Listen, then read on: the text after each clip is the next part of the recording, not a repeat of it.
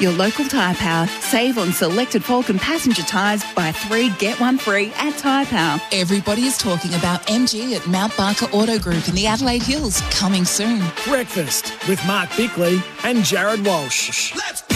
18 minutes past 6, big show lined up for you today too. We're going to chat with one of our mates, Pocket Change mobile phone plans with mate. And when we say one of our mates, we mean our big boss, Craig Hutchison. Caught up with him yesterday for full transparency, Bix, and there's a lot to talk about, a lot to get excited about too in regards to the AFL season for both Crows and Port Adelaide fans. Tom Jonas, speaking of the power, the captain, and from the Adelaide Crows, Chairman John Olsen. A lot of big questions to ask John Olsen as well, especially with a bit more clarity on where their potential home base is going to be and all the noise that's been surrounding the Crows in regards to that. But this morning, we say good morning to Jace.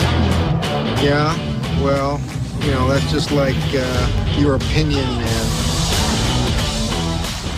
Good morning, gentlemen. How are we? Yeah, very well, Jace. How are you? I'm well. I've learned this morning already. I think you learn new things every day. And I've learnt this morning why Mark Bickley was a two-time premiership captain. It's a long bow. No, what is it? What did you say? The standards you walk past. Exactly. Attention to detail. You are a domesticated It was amazing individual. to watch, wasn't it? I just sat back, and I'm a clean freak as well. So I feel that I fell in love. Because that was incredible to watch that. I think tomorrow, if you wanted to win my heart again, Mark, maybe bring in some incense or a diffuser. I was just looking at our front window. We face King William Street, and I might bring the Windex and one of the... Imagine that. Imagine you cleaning the windows and people walking past and go, Mark Bickley's career has gone really downhill since then. It was as simple as this. I wanted to get a cup of tea, and I went to the dishwasher, and I thought that it hadn't been turned on because every cup I looked at was dirty. It's disgusting. Yeah. But then as sort of on further inspection, there was stuff growing on. Mate, we're not criticising you. This is a great thing. No, so I was just thinking, so I started with getting the dishwasher working, and then it was like, I better fill it, and then I'll put a few other things away. So I love it. I think it's great. Good. Yeah. I'm going to catch up with Kim and Rooch later on today and talk about that. Yeah, whatever. See if we can bit of get some feedback. sort of roster sorted out. No, that won't happen. What are we doing on the socials today? On SEN's socials, company-wide, you would have seen that there's a little thing they've got up at the moment where they're pitting teams of the past against each other. And I noticed that the Adelaide Crows side of 2006 was pitted against the Geelong side of 2007. Now, that should be a fairly easy decision. Even Crows supporters are saying Geelong 07 was probably the better side. But it got me thinking, who was the better team? Just before you move on, I think the Geelong 07 side, how many... Well, they won 14 in a row to get to the final. Yeah. I've got a feeling, though, it was either 05 or 06 when Adelaide finished on top. They won about 18 games, and their percentage at one stage was 170 at about round 18 or 19. So, like, the numbers pure before the finals were quite astronomical. Yeah. So maybe, clearly when you project forward and you see where Gary Ablett Jr. ended up and some of those other great stars, there's no doubt that they probably ended up having a better personnel. But in terms of dominating a competition in 06, go look at some of the numbers. They were quite phenomenal. Kicked 30 goals against Essendon over here one time, and Rashudo McLeod at their absolute prime with Goodwin and Scott Thompson and lots of others. So they had a cracking side, probably just missing a couple of pieces up forward. Other than that, they were in pretty good nick. When you look back at that era, of course, it was West Coast and Sydney that we think of in 05, 06. Yeah.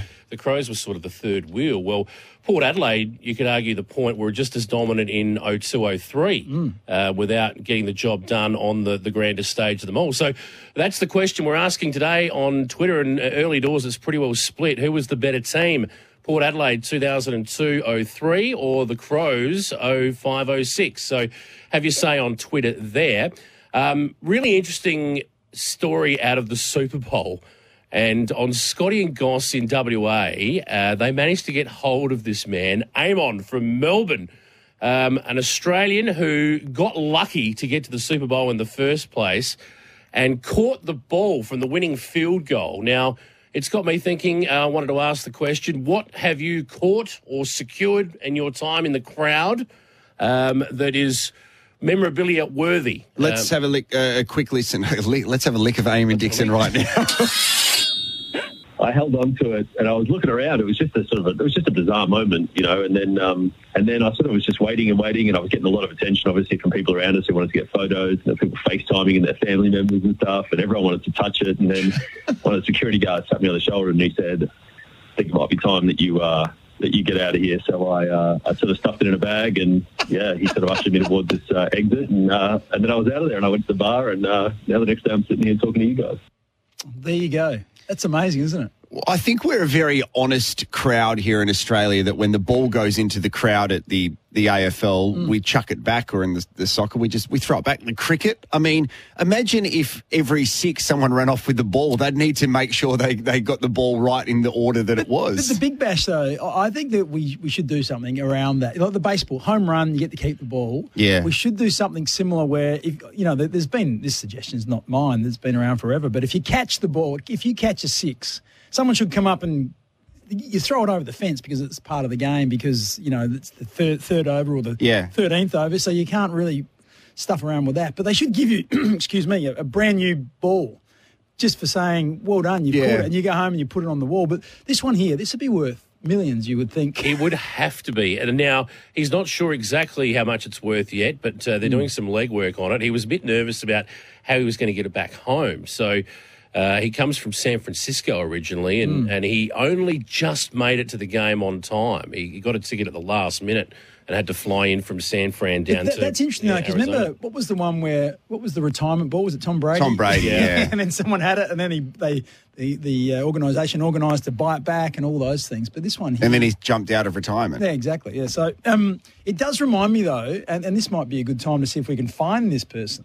In the 98 grand final, Peter Bell had a shot at goal, a set shot I think it was about the 20-minute mark of the last quarter, missed.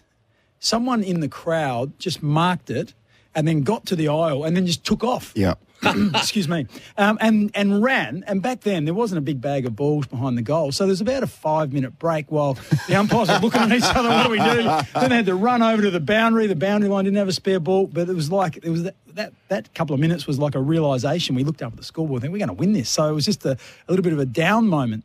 So if you're out there somewhere, there's a 50-50 chance, I guess, it was as a Crows support. Actually, better than 50% chance if it was a Crows supporter, they're going to take off. They want the footy. If you're a North Melbourne supporter, you would have put a knife in the ball. You would have been checking the inflation. It's like the hearts of all North Melbourne supporters after the because they couldn't kick straight that day. So you wouldn't be wanting to steal it. So if you do know who stole that ball or who took it, or let us know. All right, you can get in touch with us, 1300 736 736. If you are listening on the SEN app, the best way to get in touch is via the app too, because you can directly press buttons which send us a text, or, of course, give us a buzz. We are here in SA, SEN SA Studio Lumo, powered by Lumo Energy SA.